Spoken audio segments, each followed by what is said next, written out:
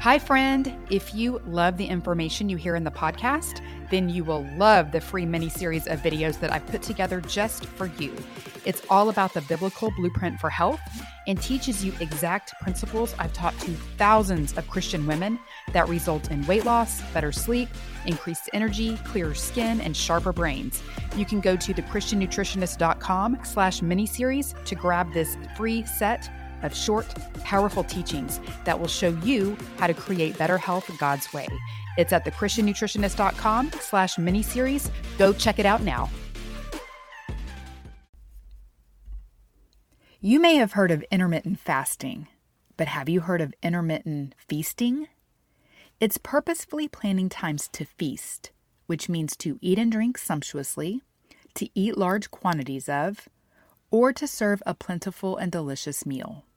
The good news is that there are actual health benefits to periodic feasting.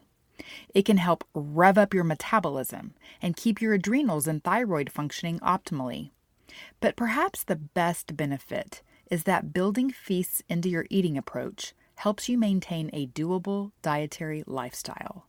You can enjoy holidays, happy hours, vacations, or even your regular pizza night without guilt or shame.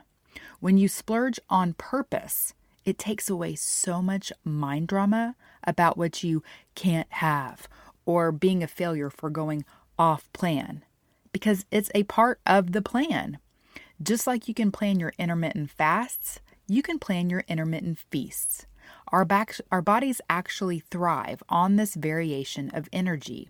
It promotes metabolic flexibility, which is the sweet spot for our metabolism.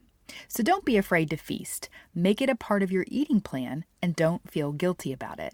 Ecclesiastes 9:7 says, "So go, eat your food and enjoy it. Drink your wine and be happy, because that is what God wants you to do."